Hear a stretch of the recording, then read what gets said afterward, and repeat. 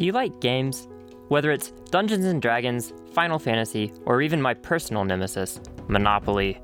There's just something about gaming that seems to resonate with many of us. So I guess it only makes sense that there's a new and exciting fantasy subgenre out there, Lit RPG, that brings together this love for gaming with the imagination and escapism of fantasy.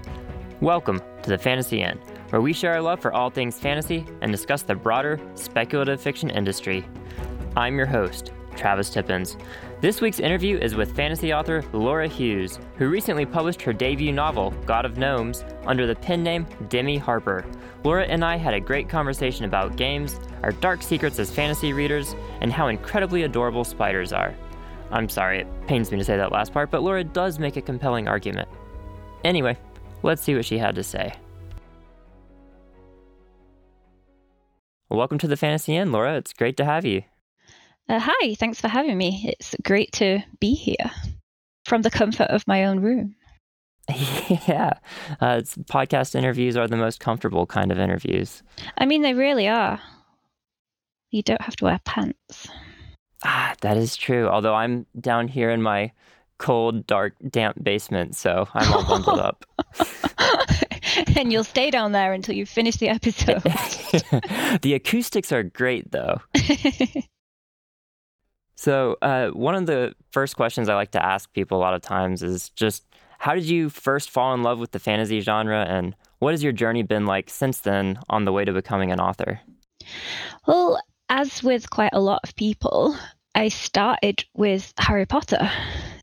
We actually read it in my primary school when I was in year 5. I don't know what grade that is for you Americans. It's probably 5th grade. Is that how it works? Maybe. I'm probably off by a year or two, but it's close enough. That makes sense. I was 10 anyway. It was the year before I turned 11, and wait, yeah, that would be 10.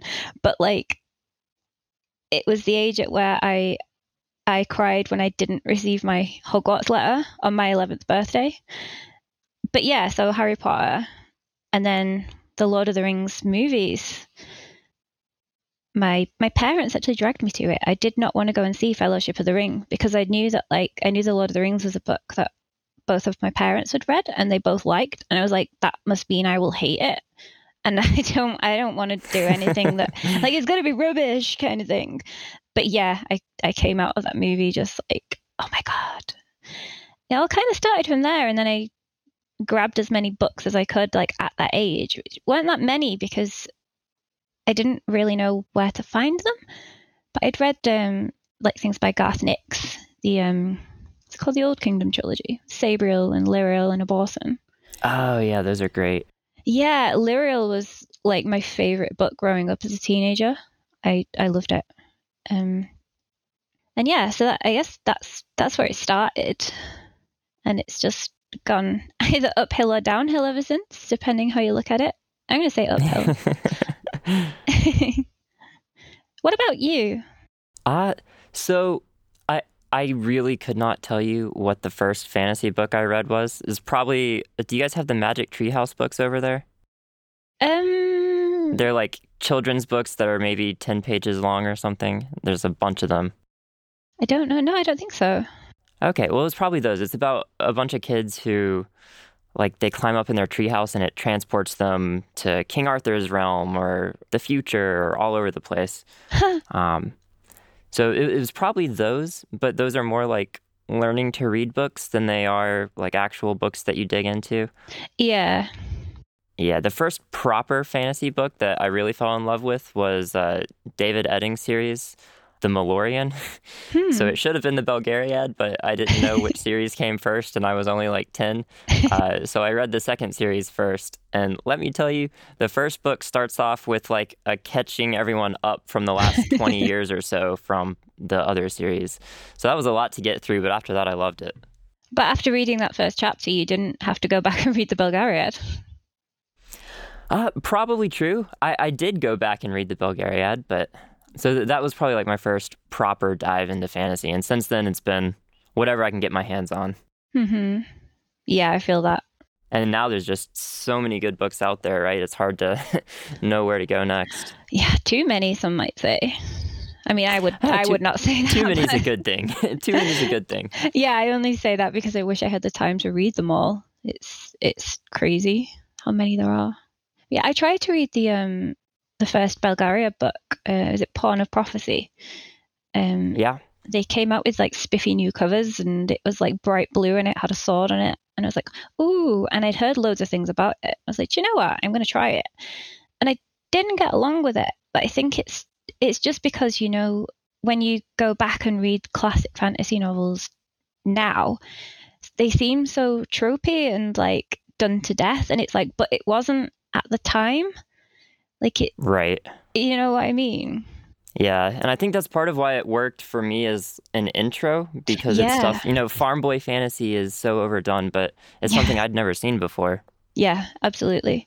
Yeah, like I've read like a bunch of other books. Like I read Aragon when I was a teenager, and like reading Pawn of Prophecy like a few years ago, I was like, oh, it's ripping off Aragon, but like I know it isn't. It's just Aragon was ripping this off, and you know, so it's kind of a shame that it becomes harder to enjoy the classics when I'm reading them this late, especially with all the sort of innovative new fantasy stuff that's out nowadays with the different settings. And when you go back to like the old medieval Europe style settings, it's kind of like, Yeah.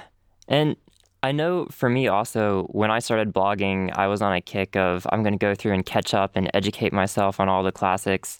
And it really feels like a lot of books written 20, 30, 40 years ago, they focused more on big ideas or plot, and they didn't really dive much into character.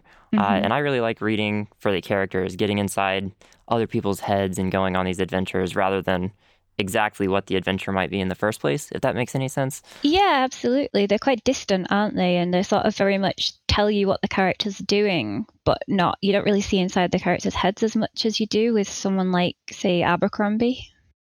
Right.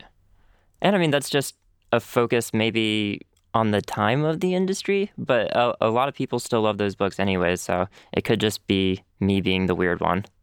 I think it's all a matter of taste, isn't it? But I definitely think sort of fantasy, it's always been sort of known for its worlds. So maybe Right. just people just used to focus on that because that was the main draw of the genre. I don't know. To be honest, I haven't read that much classic fantasy, so I'm definitely not an expert on this subject. Yeah, I mean, me neither, because I've tried several and I've had a hard time with most of them. So, like, Yeah. one of my dark secrets is I'm really not sure if I enjoy The Wheel of Time that much. I've never read it, so I'm perhaps more of Okay. a heathen than you. From what I've heard, I don't think I would. But I'll probably Yeah. check out the TV series. Oh, I definitely will. I'm actually really happy it's to just totally like drag the subject in a different direction. I'm really excited about how much fantasy is showing up on TV these days. Wheel of Time is being made. You've got the Witcher series is coming out. I don't know when it's actually coming out. Is it soon? It's pretty soon. It's like a month and a half, I think. Oh wow. So yeah, that's really exciting. And like I'm sort of discovering some older stuff. So me and my boyfriend have started watching Firefly. Well, he's seen it. Oh, yeah. He's seen it, but he's been like, you need to watch Firefly. And we're watching Firefly at the moment, and it is just lovely. Yeah.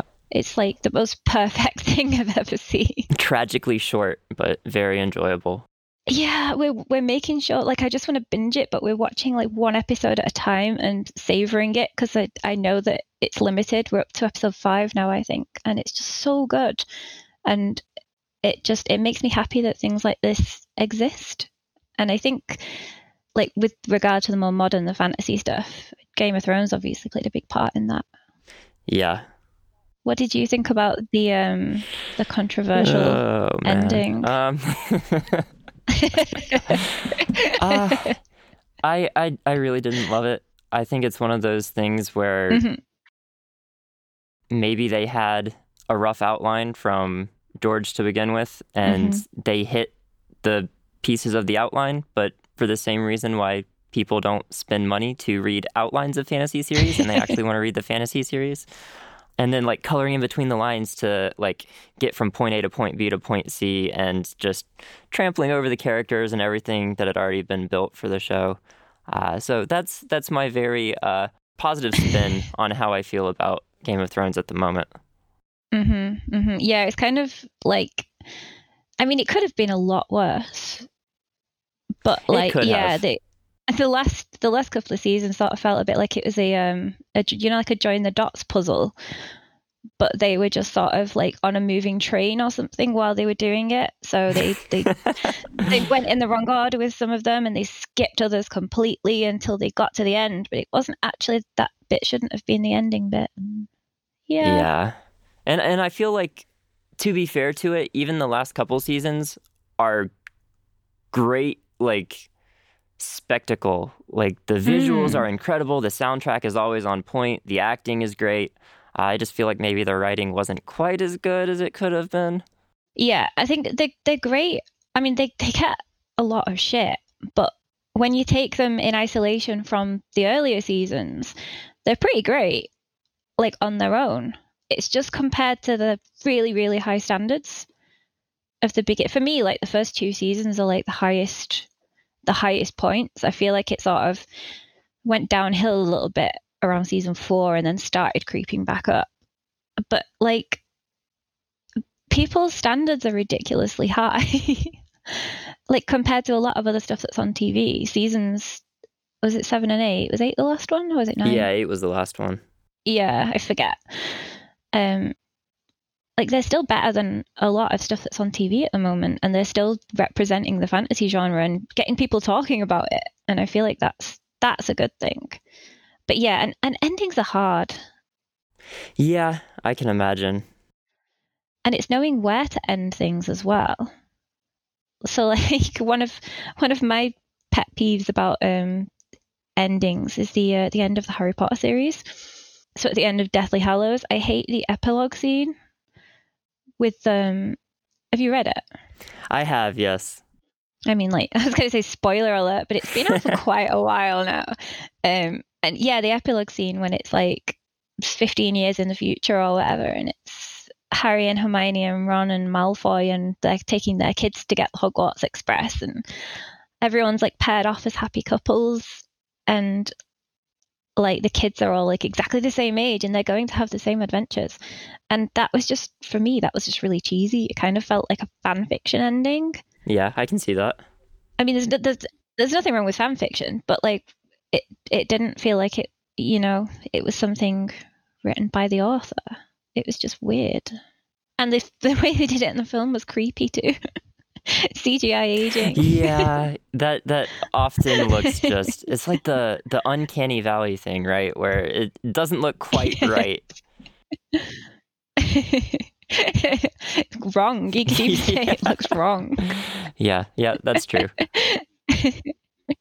So yeah, sorry, random little rant there. Is there anything that like you've ever felt like that about? Like, or anything that you think is like a perfect ending? I'm trying to think. Honestly, most of the time for me, perfect endings are ones that like I'm very happy with, but I kind of cry a little bit at the same time. You know, so it doesn't feel like it's a cheap ending. It feels like there's a lot of emotional cost to it, but it kind of everything makes sense. I'm trying to think off the top of my head. One ending that I really love is have you read Tigana by Guy Gabriel Kay? I haven't, but my friend Taya will have, and she will know exactly what you're talking about. Okay. Well, in my opinion, that's a fantastic example of a bittersweet ending done well. So I guess I kind of like that. What about the ending of Lord of the Rings? The film versus the book? Well, okay. This is where I have to like turn in my fantasy card because it's been like I think I've seen Return of the Kings once, and that was like right after theaters. Kidding me? Okay, I've seen Fellowship 2 or 3 times. I've seen Return of the King once, and I've seen Two Towers like 12 times. I don't know why. It's just worked out that way. That's really weird, It Travis. really is. I think it's just because my dad really enjoys Lord of the Rings films, and he likes the Two Towers the most. At least I'm assuming that's why. So we watch that a lot. It's my least favorite of the trilogy. I love Fellowship is my favorite, and then I like Return of the King, and then Two Towers. I mean, they're all fucking amazing. Sorry, you said I could swear, right? Yeah, of course. I am not going to go through here and try to bleep everything out. There's no way. It's usually kind of impossible when I'm involved, but I'm trying to be on my best Don't behavior. worry about that. But yeah, so you don't watch the extended editions of the trilogy every year ritually? No, I probably should, but I don't. I'm not big on rewatching or rereading anything, honestly. Mm-hmm.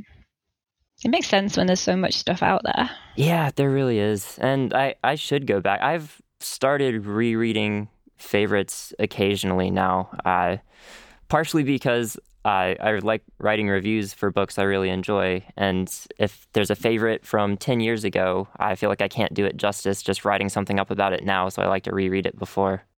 Yes. Yeah, I totally get that. What's like one of your favorites then?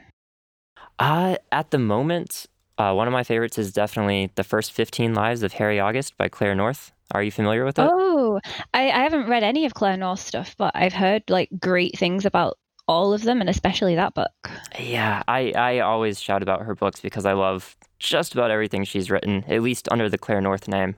But yeah, no, Harry August is great. I'm a sucker for like the movie Groundhog Day, where there's time loops. I don't know why. That's Ooh. just a trope that I can't get enough of. And this is time loops over the course of an entire lifetime. So you're Oh. born, you live your whole life, you die, and then you're born again back on the original year you were born. So it's not like you're reincarnated, it just resets the entire universe. And so, of course, the main character of this has an eidetic memory and can remember all of his past lives perfectly. And they start to notice that the end of the world is happening sooner and sooner every iteration because there's other people that loop through time as well, and they can pass messages back and forwards in time. Like a young kid can be born and then tell a really old person who also loops in time, and then they wake up at the start of their life 50, 80 years earlier, and they can pass the message that way. So I don't know. I thought that's a really cool idea. That sounds great. Have you read The Seven Deaths of Evelyn Hardcastle? I have not, but I've heard good things. Yeah, that's sort of the same. Well, it's a similar premise. They, well, it's kind of not, but it is. So it's a time loop thing. The main character has basically 7 days. They relive the same night over and over 7 times, but as a different person each time. And he only has 7 days to work out who killed Evelyn Hardcastle. She dies at the end of the night every time, and like each day he gets closer and closer to finding out who it was, but as each different person he has access to like different people and different clues, and he has to find ways to pass messages to himself. And it's a brilliant book. I think I read it in like 3 sittings. I read it over the course of like 2 days. It's fantastic. It definitely sounds like something you would love. Yeah, that sounds like very much my thing. I'll have to check that out. By Stuart Turton, not readers. That's the one where you read with your ears. Listeners. Yeah, it's really good. Yeah, well, I guess talking about reading books to review and everything, how did you get started blogging? Because I know you've been involved with like 4 or 5 blogs so far. I don't know. Maybe 3. I don't know. If you count like writing for Tor.com and Fantasy Faction. Oh, yeah. I forgot about Tor.com. I wrote for them a bit. Yeah, that was really cool, actually. I mean, yeah, I've always loved getting to like ramble about stuff that I love, as you can tell. I got into blogging. It was back in 2013. I'd spent the last few years studying English Lit at university. So I did my undergrad degree and then I did my master's degree. And I also did a teaching degree, trained to become an English teacher. So I was immersed in books and reading and academia and learning. And I didn't read a book for fun once, like over that entire like 4 or 5 year period. Oh no. Which is insane when I think back now. But I was just like totally snowed under by books that I had to read, and I kind of forgot what reading for fun was like. In 2013, I had like my first proper teaching job in a high school, and it turned out it was not for me. I hated it. I actually had a bit of a nervous breakdown. Ended up like leaving my job and leaving the profession. And then I had like a few months until I started a new office job that I'd managed to get. And I basically needed a way to sort of make myself feel more positive about things and spend the time doing something productive, but also something that I enjoy. A hobby. I needed a hobby basically because I had none. And yeah, I'd gone back to, I'd actually decided to try reading for fun, and I had a bunch of books on my shelf that I like bought but never read. And I decided to start with The Name of the Wind by Patrick Rothfuss, which was amazing. I don't know if I'd feel the same now, but it was brilliant then. Like I said, it was the first sort of adult fantasy book that I read for fun since like all those years of being at uni and stuff. And then I read Prince of Thorns by Mark Lawrence, and that's awesome. And then yeah, I wanted to tell people how awesome it was, and then I found Goodreads and decided to start my own blog because why not? So yeah, I had my first book review blog. It was called The Half Strung Harp.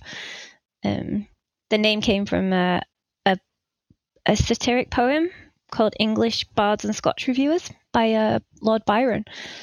I can't remember if he was mocking hack writers or critics, but he says something about them like strumming away on their half-strung harps, like to anyone who'll listen.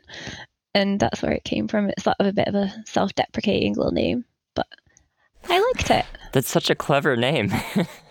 Yeah, I like it. I like that it does actually have a meaning, and I like that it's kind of stuck with me because like now and the name was Taya's idea, but like I published my lit RPG a couple of months ago, and under the pen name Demi Harper. It's the closest to half-strung harp you can get like in a name. Oh, I was going to ask you about that. I was wondering how you chose that pen name. Yeah, Taya, T.L. Greylock. She writes as if you've come across her Norse fantasy books, which are amazing. She came up with the name a couple of years ago. Mark Lawrence. Well, it's Agnes Mazaras. She runs the Flash Fiction contest on that Thorn Guy website, and I'd entered the year before, but I wanted to enter again. But I personally knew all 6 of the judges, so I submitted under a pen name, and yeah, Taya came up with the pen name, and I got like an honorable mention without using awesome. my name for influence.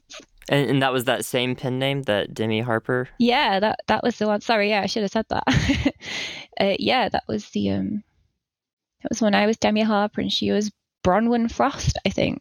A few others entered under pen names, like Phil Tucker entered under a pen name too, and we all just had this, it was just a really fun little thing that we all did. It's like, let's just submit under pen names and see how we do. It was good. It was fun.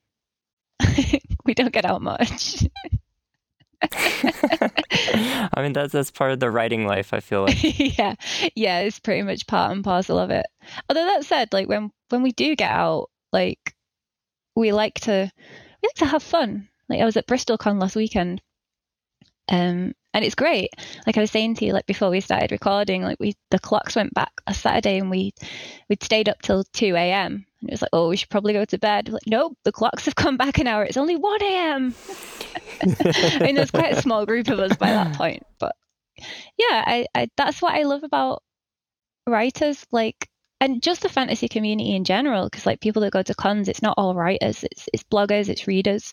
Sometimes you get editors and agents turning up too. It's just lovely. Like everyone's so friendly and so inclusive, and it's really easy to just sit there chatting shit with someone that you've never met before, and you might not even have caught their name, and you just sit there talking to them for an hour, and then you'll find out like the day after that it was like a best-selling author or something, and you're like, oh yeah, but they were telling me about their sisters getting married and stuff like that. Right. It's just good. It's like this that I'm talking about like the smaller cons. Like I've never been to big ones like Worldcon and stuff. I've heard they can be a bit cliquey, like by necessity, because there's so many people there that the big authors would just get mobbed. So they have to like have their own little separate VIP sections. But yeah, at the smaller cons, so like in the UK, like Edgelit and BristolCon, and even there's a monthly get together in London. Every month called Super Relaxed Fantasy Club. It really is super relaxed. It's in a pub, and yeah, they have different guests every month, and they do readings and Q&A, and then everyone just drinks and hangs out. That sounds great. It's really nice. Honestly, it's really nice, because a lot of people, like, if you've never been to an event, you kind of think of Worldcon or something like that, and it's like really intimidating. You're like, oh my god, there's loads of panels, and it's like £100 a ticket, and wow, that's really crazy. But there's so many smaller ones, and I like those smaller intimate ones because they're just so friendly and way less expensive than the big ones, and it feels good to sort of go there and support them, especially because a lot of them are quite friendly to indie writers as well, which is nice.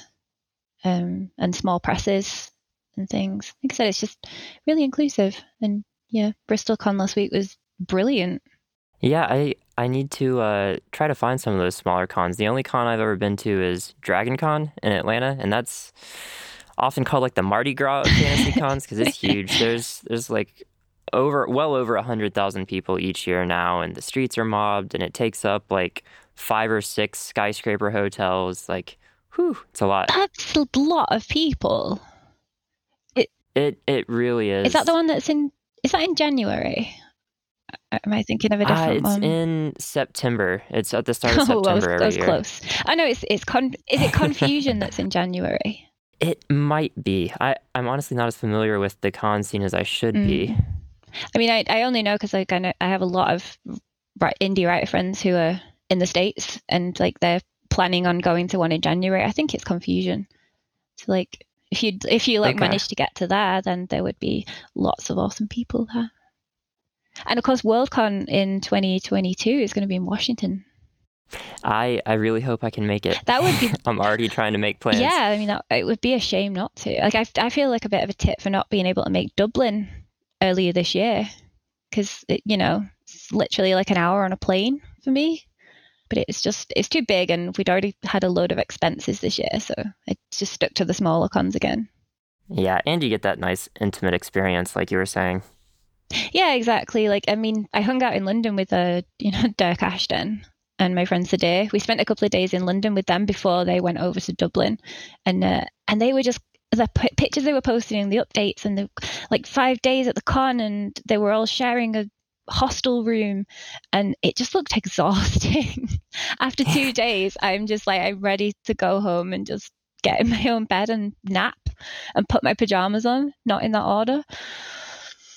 So yeah, I'm not really sure about the big cons, but if there was a way for us to make it over to Worldcon in 2022, that would actually be pretty awesome. Maybe I get to meet you. Yeah, that would be cool. It would be very cool. There's so many people in the fantasy community that I only ever interact with online, so that kind of thing would be really awesome. Yeah, it's mad, like how you can talk to people online for years, and like your closest friends, and yet you've never like met them or spoken to them in person, which is nice. I like that, because if not for like the internet and social media, I would never have met anyone that I know now. Like all of my closest friends I've met through like fantasy groups on Facebook and Twitter. I love Twitter. Yeah. Yeah, it's crazy. Well, I guess speaking of Twitter, I know I've seen you talk about like board games and gaming a lot on there. So, and especially as a lit RPG author, you work game mechanics into your writing. So, is it pretty safe to say you like gaming? Nah, I hate it. I do. I love gaming. I didn't actually get into gaming until I was like 17. Like my boyfriend at the time introduced me to games like PC games like Baldur's Gate and Neverwinter Nights, Icewind Dale, those kind of games. And I was just like, how have I never like come across these before now? And so the same with like a lot of console games. I'd never played Final Fantasy until I was like 18, and then I got Final Fantasy 7. I was like, this is my favorite thing in the world.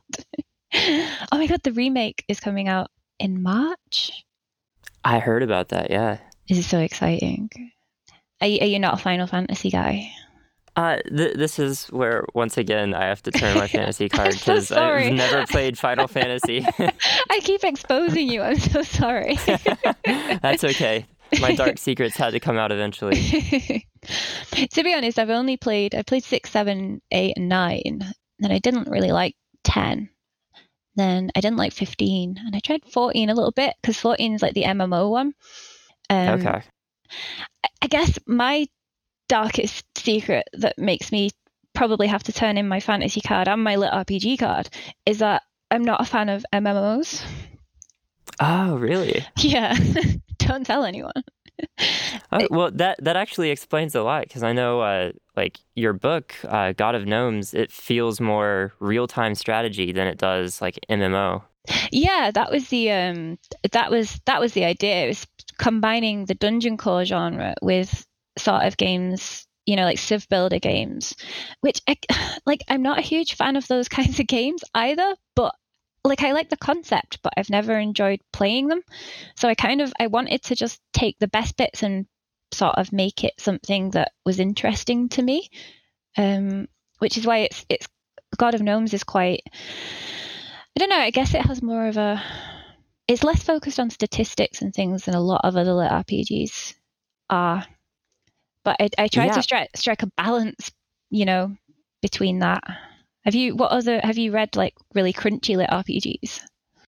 I'm trying to think what the crunchiest would be. I've only read a handful of lit RPGs before. I only just really found the genre, I think, earlier this year. Yeah. But I read Phil Tucker's series. Euphoria Online. I'm gonna forget the name. That's it, Euphoria Online. That wasn't that crunchy, but I did, from not knowing anything about lit RPG to jumping into that. And when you got your character, pulling up their menu and looking at all their points they have to spend and how they're going to upgrade themselves and their talent lines, it felt a little crunchy.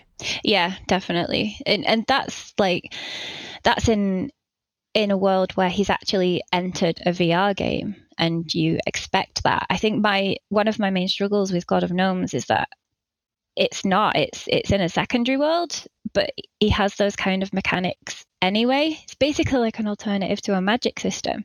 And I actually really struggled with making it game-like, if that makes sense. Because if the main character was like actually playing a game, that'd be fine. Yeah, like you said, I'd be like, I open my menu and I do this. But when I was writing it at first, I felt like a bit of a dick writing things like, oh, what I've learned this new ability. What is this ability?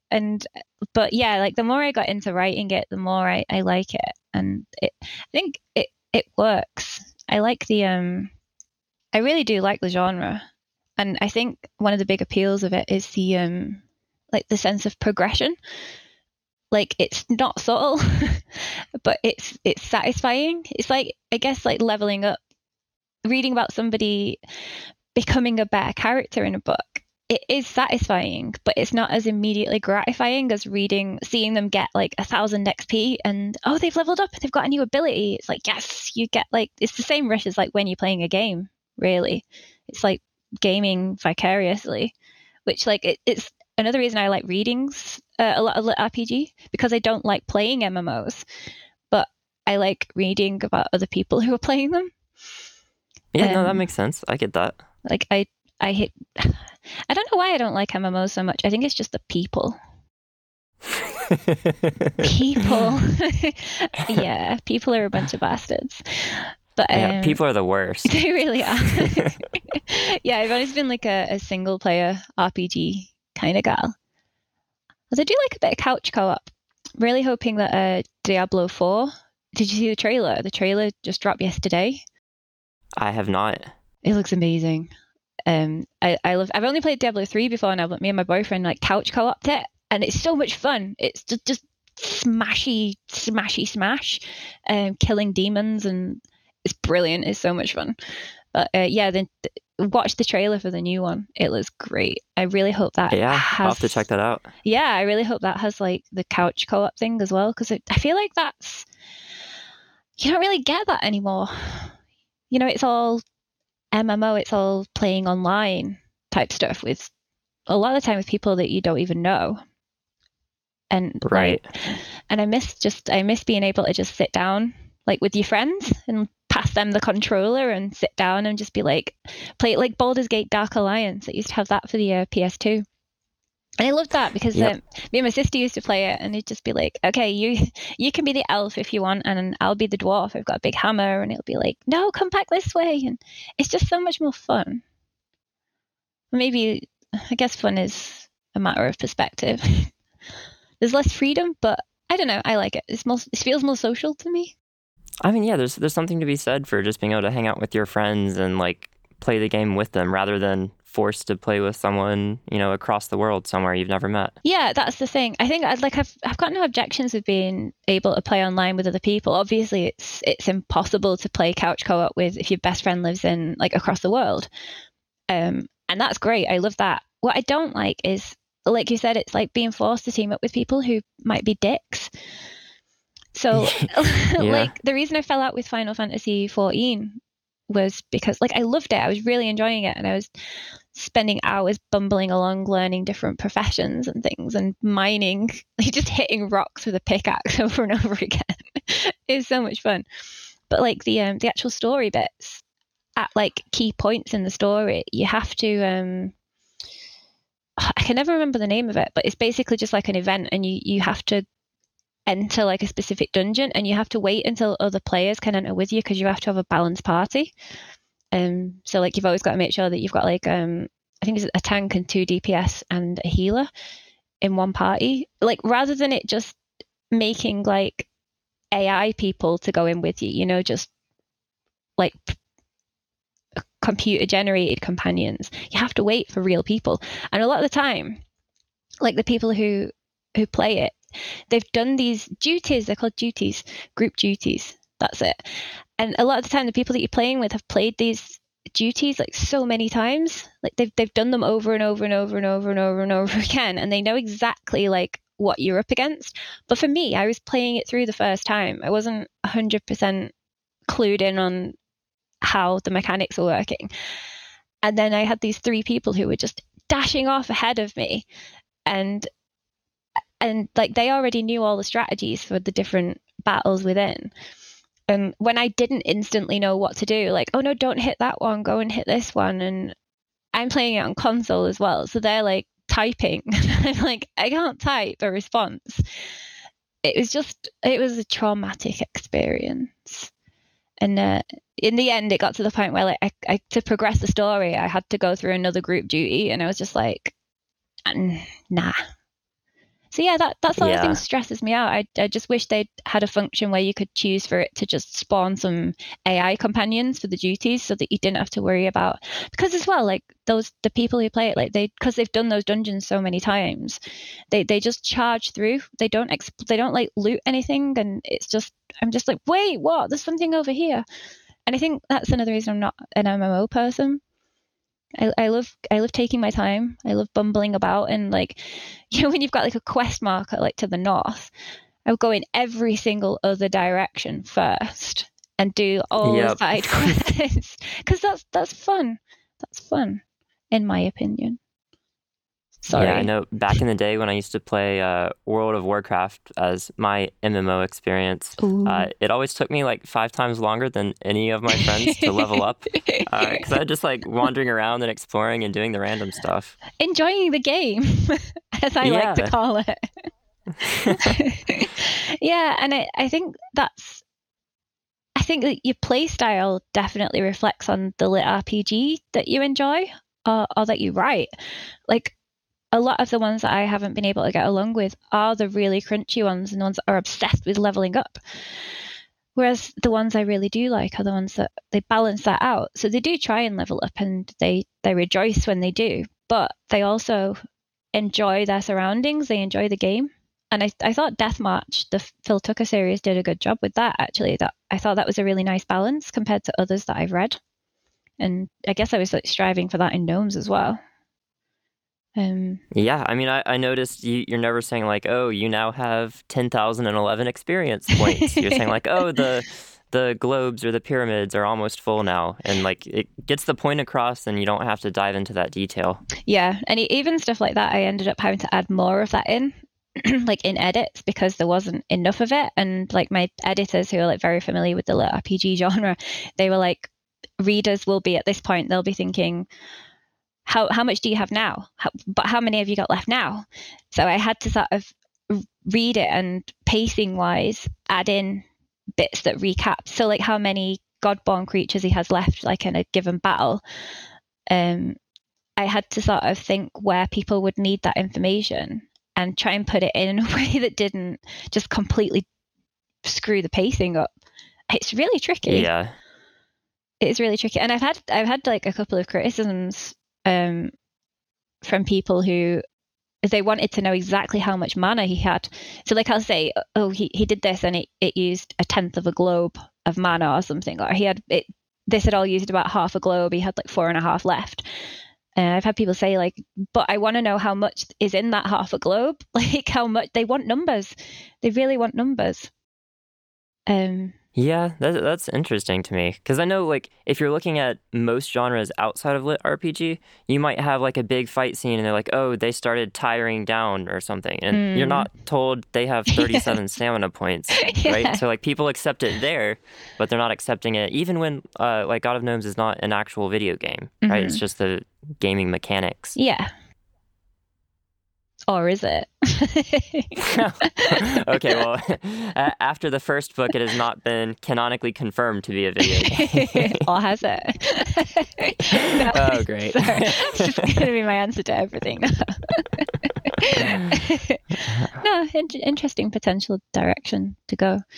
But yeah, that's one of the things that's kind of good about it, though. Like, in lit RPG, because there's so many, the rules are stricter. So if you are getting really exhausted at the end of a fight, if you've got like 1 stamina left, you can't suddenly, unless you have like an adrenaline surge ability or something, you can't suddenly have a miraculous comeback. And you have these strict limits, and it makes, I think one of the things that people like about lit RPG is that people have to be more strategic. So knowing that there are specific limits to the world and to like your own abilities, it makes you have to be cleverer with what you've got. So even the full-on RPG focused lit RPGs, they're kind of still about resource management in a way. And again, it's that sense of like being in control and quantifying things. And I think that's why readers get a lot of satisfaction from it. Right. And part of, for me, it kind of feels like lit RPG and the resource management is almost just forcing you to focus on writing structure maybe a little bit more, because you can't pull things out of the bag if you haven't established that you have that ability or you have that resource available in the first place. Yeah. Chekhov's adrenaline surge. Exactly that.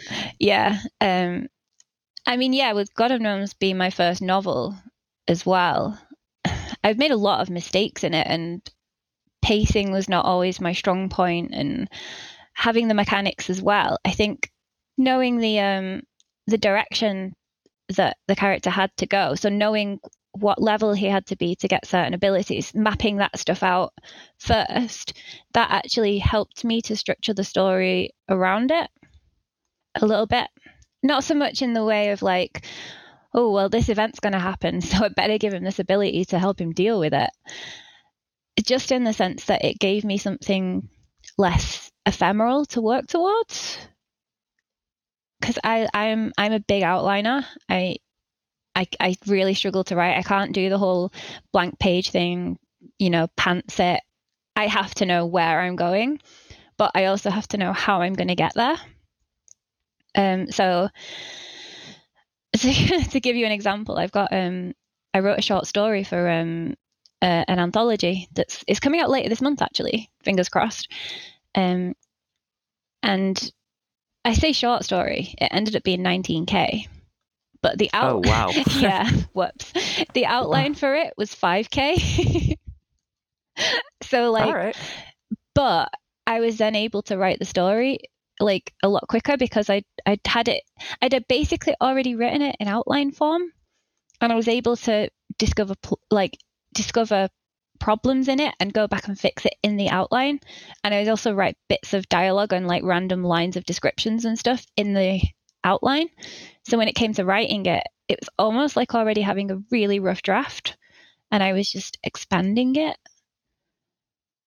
Yeah, no, I get that entirely, and I identify with that really hard too, because the one like relatively long piece I've ever written, the outline was, I think, 20,000 words. Oh, so. Wow. That's how long was the overall piece? It was around like 80,000 or so. So same ratio, really, like 25%. That's good. It's not just me. Like the Quarter Club. Yes, there you go, the Quarter Club. Digital high five. If it's not a thing already, it should be. It is now. And we are the original founders of the Quarter Club. There you go. We should get badges and t-shirts. So I can't even remember where I was going with that. It was just, yeah, writing is hard. I think that's where I was going with that. Yeah, I think that's a fair statement. But yeah, writing lit RPG, like I said, it makes it easier in some ways, but also harder because of the like balancing story and character development. It's so easy to get focused on, like you said, with like old school fantasy, where a lot of it is focused on the plot and the quest and where they're going and what they're doing, rather than who they are and how they're changing. And I think I fell into that trap a little bit with God of Gnomes, in that it ended up very focused on external stuff, and this is how many gnomes he's got, and this is the bad guy, and he has to defeat the bad guy, and he's reached level 4. And I feel like in the sequels, I definitely want it to feel more natural. So I want to focus a lot more on the characters, and there will be more characters in book 2 as well, which I think, again, that'll be a challenge, but it will also be refreshing, because it's really hard writing an entire book from the point of view of a guy who's just a rock, and he only has like one talking companion. So that would be fun. I'm gonna have more characters in book 2, so people will either love that or hate that. Yeah, well, and it keeps things fresh for you too, right? It doesn't feel like you have to do the same thing you've done before. Yes, I'm looking forward to it, actually, quite a bit. I think the adventurers are going to get a bit more screen time in this one. Spoiler alert, they're going to come back. I like writing those scenes. Yeah, they were sort of a bit of a breath of fresh air when I was writing Gnomes, like the adventurer scenes, just because it was I could write dialogue and characters interacting with each other and doing things, because with the main character being sort of like a rock / floating ball of consciousness, he doesn't have body movements or like body language, and yeah, it gets really hard. You find yourself telling rather than showing, which is why I think that's why I enjoyed writing the gnomes so much. So like the gnomes, as you know, like the main character can't understand their language, so they're just talking gibberish to him. So a lot of their stuff is about body language and the things that they're doing rather than what they're saying. I think that's why that was quite fun, because it was like the opposite. Oh, so you can't tell. You have to show with the gnomes. Mm-hmm. And there's a lot of personality that comes across from all these distinct people who don't say anything. Yeah, and I like it makes me think harder about writing in general, because it's like I had to think really hard about how to portray what these gnomes are doing and how they're feeling, and it's like only through body language. And yeah, it makes me think harder about when I'm writing, do I include body language enough? which is actually related to when I went to SRFC, Super Relaxed Fantasy Club, back in, I think it was August. Mary Robinette Cowell was there, and she's I don't know if you know, she's a puppeteer. Yeah, And that's awesome. Yeah, but she did a little demonstration for us.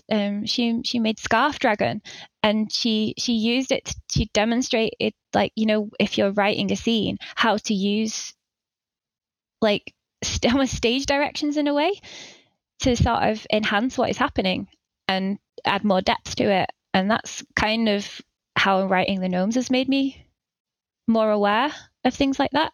So that was really interesting. Oh, she was great. It was I still never read any of her stuff, but yeah, that puppeteering demonstration and just the talk that she gave was fantastic. What was the question? I don't even remember. Right now, I'm just too focused on how jealous I am of this Super Relaxed Fantasy Club. Oh, I'm sorry. I mean, it's a faff for me as well. Like, I don't get to go very often because it's down in London, and that's like 80 quid on the train for me, plus like a hotel, and people in London get it all. Yeah, no kidding. Mm-hmm.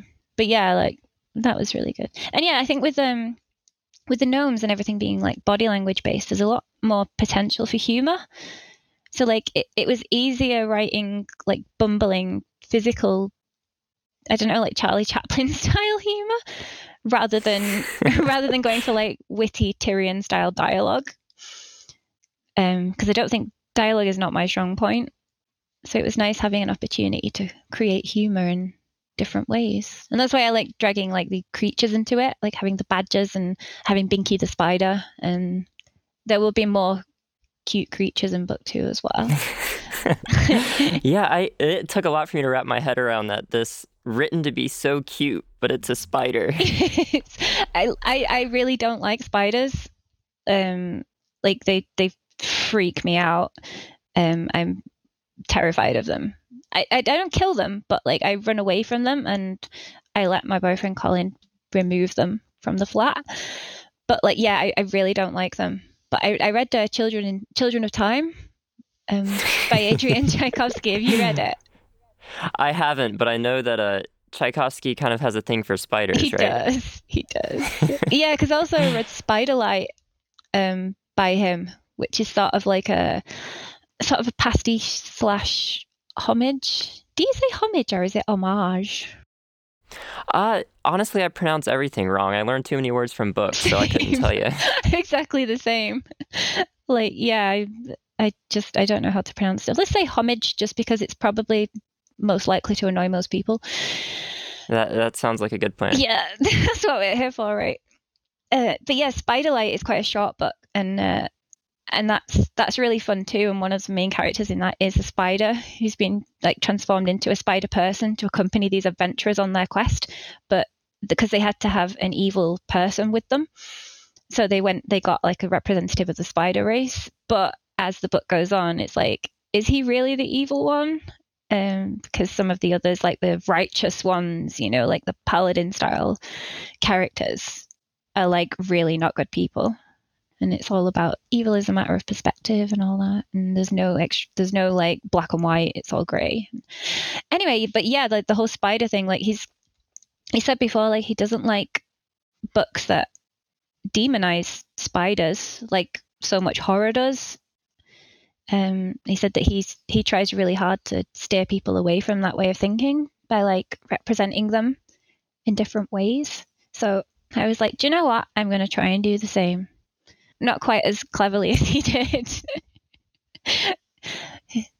Children of Time is an amazing book, by the way. Yeah, I really need to get around to reading that. Mm-hmm. I actually own it, so I have no excuses for not reading it. Go read it now. Right now. Okay, well, I'll be a little distracted for the rest of this. Which bit are you up to now? Which bit of the book are you up to? I read slow. I haven't even finished reading the cover. Don't read the cover. I found that more and more these days, you know. I don't read blurbs as much as I used to. And I don't read them at all anymore. No, I feel like Spiffbo, like the self-published fantasy blog off for ear readers who don't know what Spiffbo is. I think that's helped me a lot as well, because like the Fantasy Hive are doing Spiffbo at the moment, where we had to read like samples of like 30 books that we get given in our batch, and review them and pick a finalist. And I think that's been really interesting. I haven't read the blurb of any of them before going into them, so basically I just have the cover and then just the writing itself to judge it by, which has been really nice and really interesting, because there's some like where you look at the cover and what you actually read is like, you like, wait, is this the same book? So it's quite interesting for like a variety of reasons. Yeah, I get that a lot too. I helped out in Spiffbo last year, and then also just with blogging, like so many books that I read are because I either have to or because someone I know like really pushed the book at me. Yeah. And so I don't read the blurbs. Yeah. I mean, that's the reason I've come away from reviewing now. Because I don't review books anymore. Like the ones that I read, I'll leave a short like 1 or 2 line review on Goodreads and Amazon, but I don't write reviews on my blog anymore. I don't take review requests, because it got to the point where I was feeling about reading fantasy the same way I was feeling about reading books when I was at uni. Like it had become something I had to do rather than what I wanted to do. And I think it took me a while to recognize that was why I wasn't happy. I think it's important for any blogger to realize that they've got limits and that they're not obligated to do anything. We should be doing this because we enjoy it. And as soon as you stop enjoying it, try and figure out why, and then take steps to make yourself enjoy it again. If that means like, temporarily having a hiatus from your blog, do it. If it means closing yourself to review requests, do it. I said it took me way too long to realize that, and I think I kind of lost a lot of the joy of reviewing because I put too much pressure on myself. It's like, oh no, I said I'll review this, I've got to review this, I've got to read this, and reading wasn't fun anymore. Yeah, I know a lot of people go through burnout with that, because it's almost like taking the thing you love and you use in your free time to unwind, and it winds you up now. Yeah. You have like deadlines and stress, and yeah, it's a lot. Yeah. Well, I guess what have you been reading recently then? Well, funnily enough, the thing that I've just finished reading is it's for work, so it's a proofreading client of mine. I've just finished reading the 3rd Raveling book by Alec Hudson. I don't know if you read The Crimson Queen. It was a finalist in Spiffbo. I have not yet. Another on the endless TBR mountain. Yeah, tell me about it. Well, yeah, I'm lucky enough to proofread for Alec now, and I've just finished reading the 3rd. I've just finished working on the 3rd book in the series, and that trilogy is phenomenal. It's interesting because of what I was saying earlier about classical fantasy. It's because this has a lot of the same tropes. Like it's classic fantasy done well, but it just feels, I don't know, it just feels new.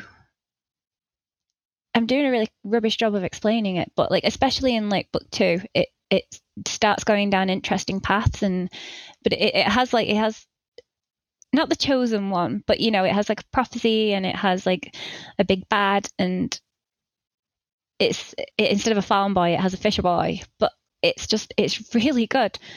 Like I absolutely recommend it to any fans of fantasy. It's fantastic. The Raveling trilogy. I think that's how you say it. Yeah, I mean, again, I can't pronounce things, but that does sound right to me. Yeah. Well, I'd been pronouncing it Raveling until like last week. Oh, really? And then I was chatting. Yeah, and then I was chatting. Who was I chatting to? It might have been Phil Tucker, actually. We've been playing D&D, which is hilarious. But yeah, and then he was like, it should be Raveling, like unraveling. And I was like, oh yeah. So yeah, super smart. I've got 3 degrees for like words. Words hard. Words hard. Words is hard. What are you reading at the moment? Have you read anything really good? I'm trying to think. What am I reading at the moment? I normally have 3 or 4 books going on at a time. I'll have like an ebook, an audiobook, and a physical book, or some combination. I just finished The Burning White, the 5th book to the Lightbringer series by Brent Weeks. Oh, how was it? It was really good. Definitely, I mean, it's like a 900 or 1,000 page book, so it's huge. And the first third of that's kind of all set up. Once you get past that, though, I feel like it was a really great conclusion to the series. Oh, good. Yeah, I read the first 3 in that series. I really loved the first 2. Especially that big twist that comes about a third of the way through the first book. Oh, man, it's like, there's oh like my God, 3 twists in every book in the series or something like that. It's insane.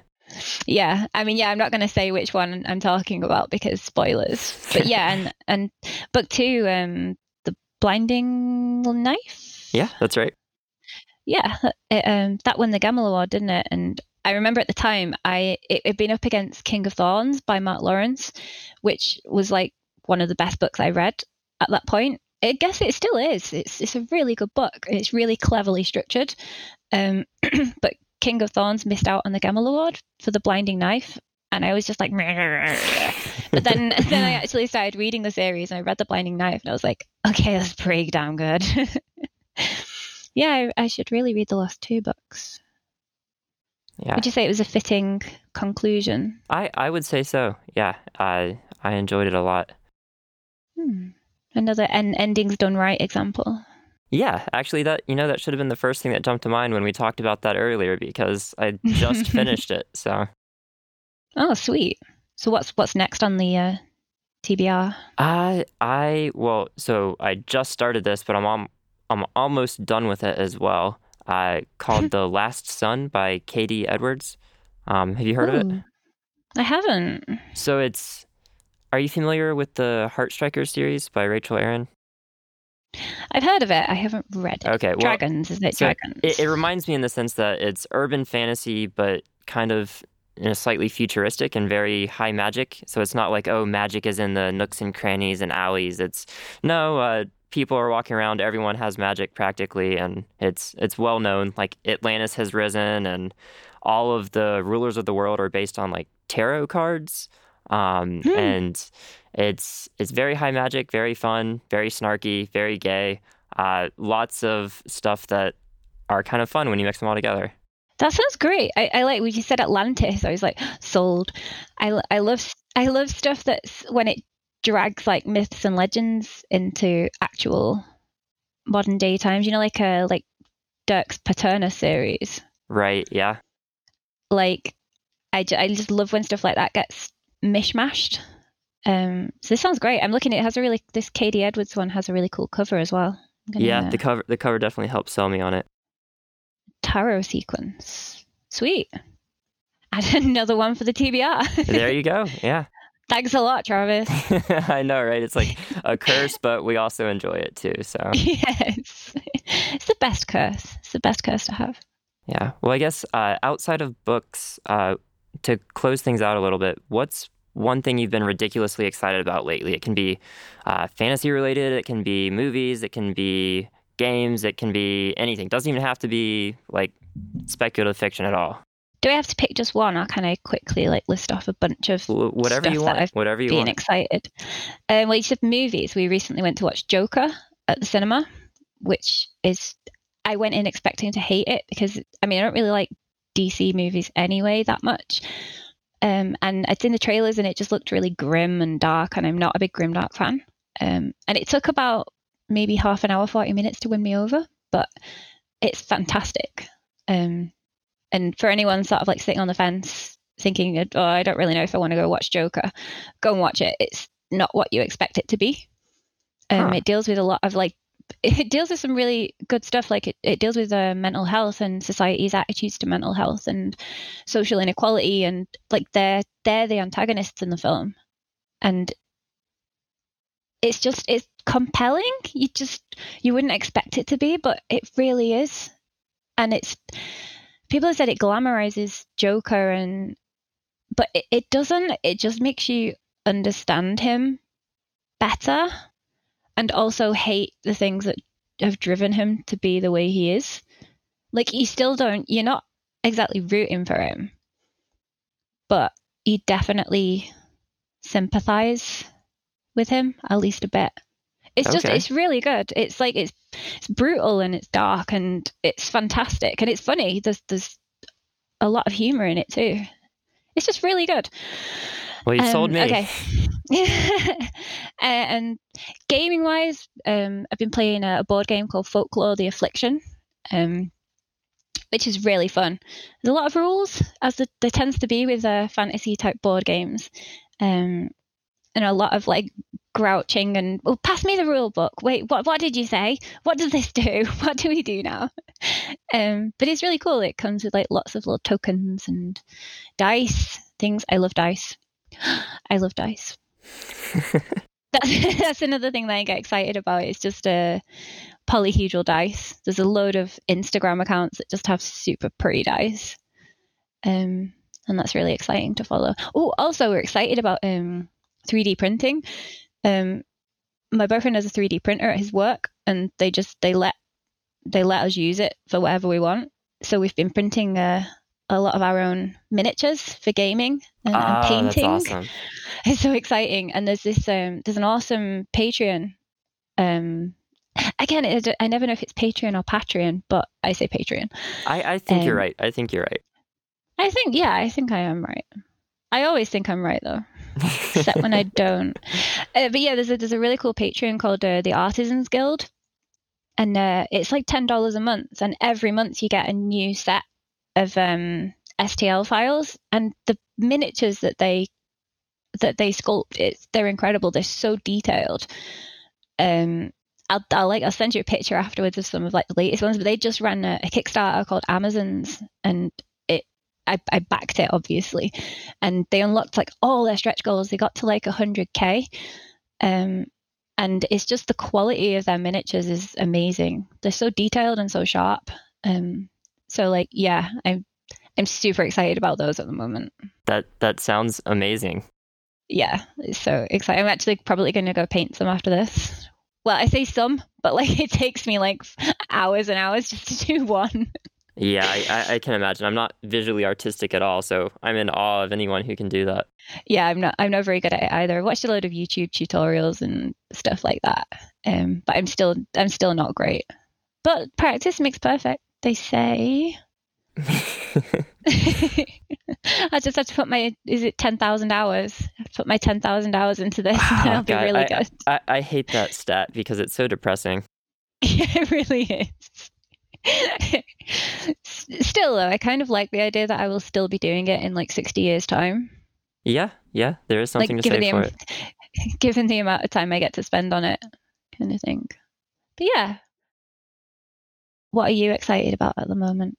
Let's see. It's like there's so many things to choose from, I'm trying to figure out. That's why I cheated and told you lots of things. Yeah. I guess we touched on this a little earlier. I'm really excited for all the quality TV that's coming out soon. Yes. Like, we've got His Dark Materials is going to be hitting in, like, soon, this month, I think. Wow. Or maybe next month, I don't know, but very soon. The Witcher show looks great. The full trailer just released yesterday, I think. And as someone who, I'm really excited about it as someone who hated the first book and has never played the games, but I'm thrilled to get the chance to watch the show. So, and then on Netflix, Dragon Prince. Have you seen that show? I haven't, but I've heard very good things about it. Yes, it reminds me a lot of Avatar: The Last Airbender, largely because I think it's written by the same people and has some of the same voice actors.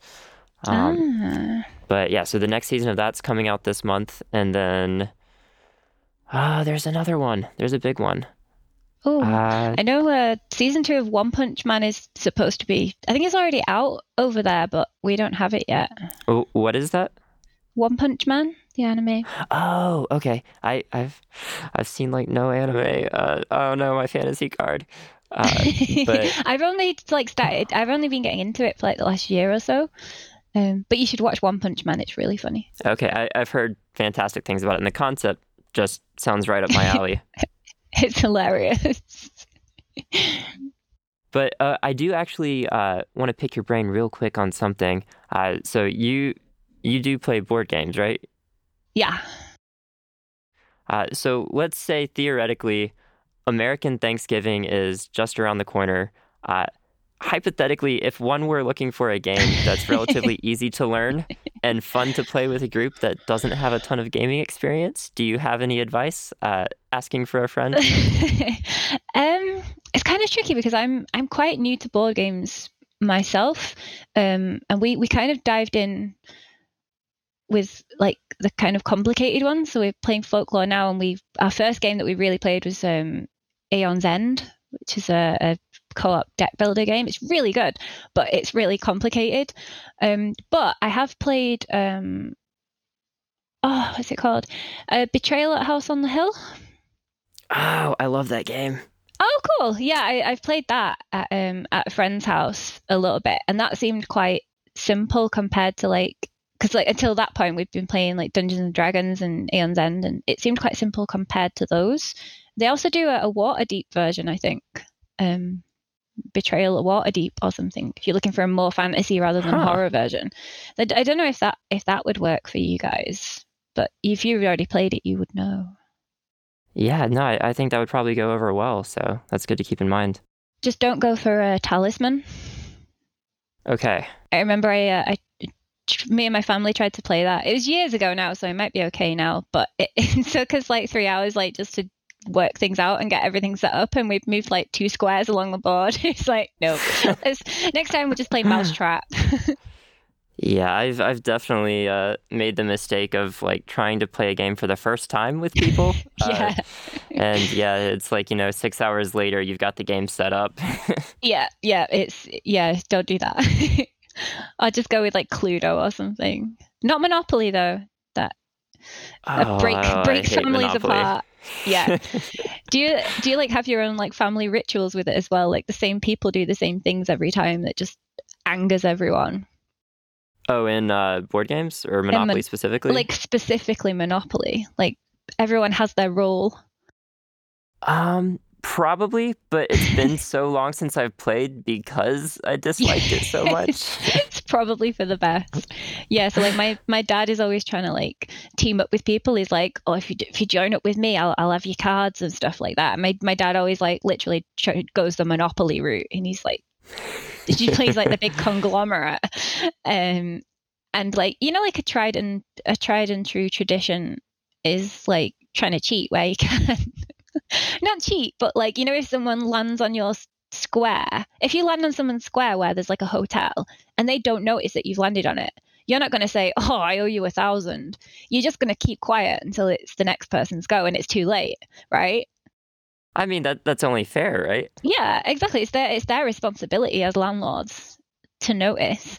But my sister's fiance, we call him the Monopoly sheriff. Like he notices everything, and he'll go, "She's landed on your square," and he grasses everyone up, and you can't get away with anything. And yeah, between him and my dad last time, it was, I think even my sister and him nearly split up. I think. Oh no! They're getting married next month. It's fine. Okay, yeah, it all worked out. That's what I love about board games is the ones where like half the game or more is the interactions with the other people. You just like kind of rile them up and do whatever, and you're also playing the game. Yeah. I just remembered there's a really fun one called Dixit. Which okay, if I saw it written out, it might I might be picturing it differently. Dixit. I realized that when I said it, I was like, oh my god, yeah, that's not the kind of game he's looking for. You've got to put your keys in a bowl. No. It's been a while since I've played that as well, but it has some really pretty artwork. It's like cards with different pictures on, and one person. So like say I had a picture of like a rainbow and a yellow road, and if it was my go, so I would pick that card and then I would maybe sing Follow the Yellow Brick Road song or something, and then everyone else has to look at the cards that they've got and pick a picture that is like the closest to that they can think of, and then you gather them all together in the middle and you lay them all out, and everyone has to pick which card they think you had. Obviously, Okay. they know that their own isn't the one that you had, but they have to try and pick which one they think is the one. I think that's how it works. Okay, So like, that sounds good. yeah, so somebody else might have put like a scarecrow down, or like somebody else might have put a different road down, or something like that. And it's just, it's really weird, and it's not for everyone. But I really liked it. It's, if you like something, a little bit different kind of thing, it's pretty fun. Yeah, no, I'll have to check that out. It's called Dixit. Yeah. Oh my god, that's all I can hear now. I wish I'd never said it out loud. I'm so sorry. But yeah, that's a good game. And like I said, the artwork on the cards is really pretty. There's another game also that I think is by like the same artists. And it's a bit like Cluedo, but not. And you had to like look at the pictures, and the pictures were clues, and you play different characters. But I can't remember what that was called. I have to find out and let you know. Is it it oh man, so many board games, they're running together in my head now. I think I played a game very similar to what you're describing recently. I just don't remember what it was. And there's different rooms. Like there's a card that's a different room, and you have to decide, you have different objects in the room or something. Oh my god, I can't remember. In case you were wondering, the game we mentioned is called Mysterium. Yeah, I don't know, but it sounds like a good game. It is. Yeah, I'll ask J Pash. That I played it with my friend JP Ashman, author of Black Cross. Yeah, another book that I actually own and have been meaning to get around to. I feel terrible I haven't read the sequels. It's quite fun though, because the first book has a giant lobster in it, and in one of our last D&D games with our in-person group, we fought a giant lobster. Ah. I was going to say, like, that's all you have to say right there is I'm sold, giant lobster. Yeah. It was actually really fun. We, just total aside about that D&D session, we went into a cave, and there was, to sort of summon the giant lobster, we got given these, what are they called? The little, like the slide whistles? When you're blowing in it and you push the thing in and out and it goes woo, woo, woo, like that. Slide whistle, maybe. Yeah, that's probably what they're called actually. But he got us like the edible ones. The DM actually got us like the lollipop slide whistles. So we were like trying to solve this clue because he'd given us like a series of numbers, and the numbers are like on the slide. So he'd given us a tune to play, but we were like sucking these lollipops while we were trying to play it. And it ended up being row, row, row your boat. So we all had to play that in time, and then it summoned the giant lobster, and then we all got to fight the giant lobster. It was really fun. I love D&D. But that sounds amazing. Yeah, but it was funnier because do you know the clangers? No. Is that a musical instrument or a fantasy monster? Or... No, I'm hoping that some listeners will know what they are. It's like a really, really old TV show about these little pink things that live on the moon or something. I'm not really sure, but they look like little pink anteaters, and they're called the clangers, and they make little noises that goes woo, woo, woo, woo. They sound like slide whistles, basically. And my dwarf character, he's a cleric of the dwarven god Clangadin. So we were like, we're worshipping Clangadin, and it was a top class pun that I just felt the need to share. Yeah, well, I always appreciate puns. Yeah, I'll send you like what the clangers are later, and you'll appreciate it retrospectively. Yeah, retroactively. Yes. All this stuff, I have to write down all this stuff I'm going to send you later. But yeah, that's the clangers. Yeah, well, I guess I should probably let you go since we've now run 25 minutes over. like on that note, you're a freak, so. Oh man, so many great pull quotes from this episode, though. None of which make very much sense. I'm sorry for messing up you. I know you had like the carefully planned questions, and then I was like, let's just talk shit. So I'm sorry if that threw you. That's good for me, and hopefully it was less stressful for you than having to feel like you planned everything out beforehand. Yeah. I think the whole question and answer thing can feel kind of stilted.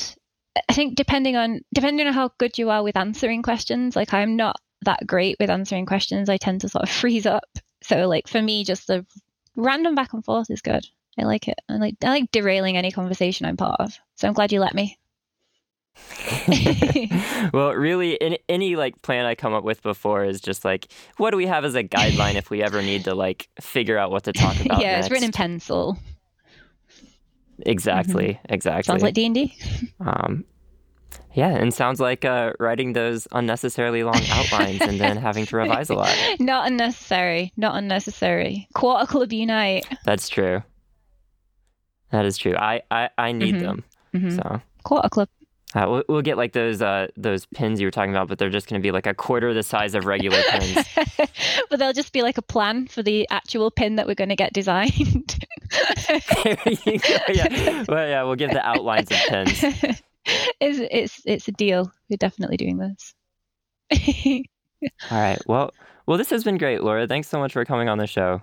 Thanks so much for having me. I've had such a fun time. And I just want to say I'm a really big fan of the Fantasy Inn. I know like us, there's like this jokey thing that us at the Hive and you guys at the Inn are sort of like rivals. Like, it's definitely like friendly rivals if that's the case. We love you guys at the Inn. Yeah, and we love you guys at the Hive too. So but yeah, thank you. It's been a joy. You can find Laura Hughes on Twitter as @halfstrungharp or at our website, lauramhughes.com. There's a link to check out God of Gnomes in both the show notes and the blog post. If you like lit RPG, real-time strategy games, or even just looking for a fast-paced, bingeable read, I highly recommend this book. Or if you're looking for a shorter commitment, check out Laura's short story in the anthology Lost Lore.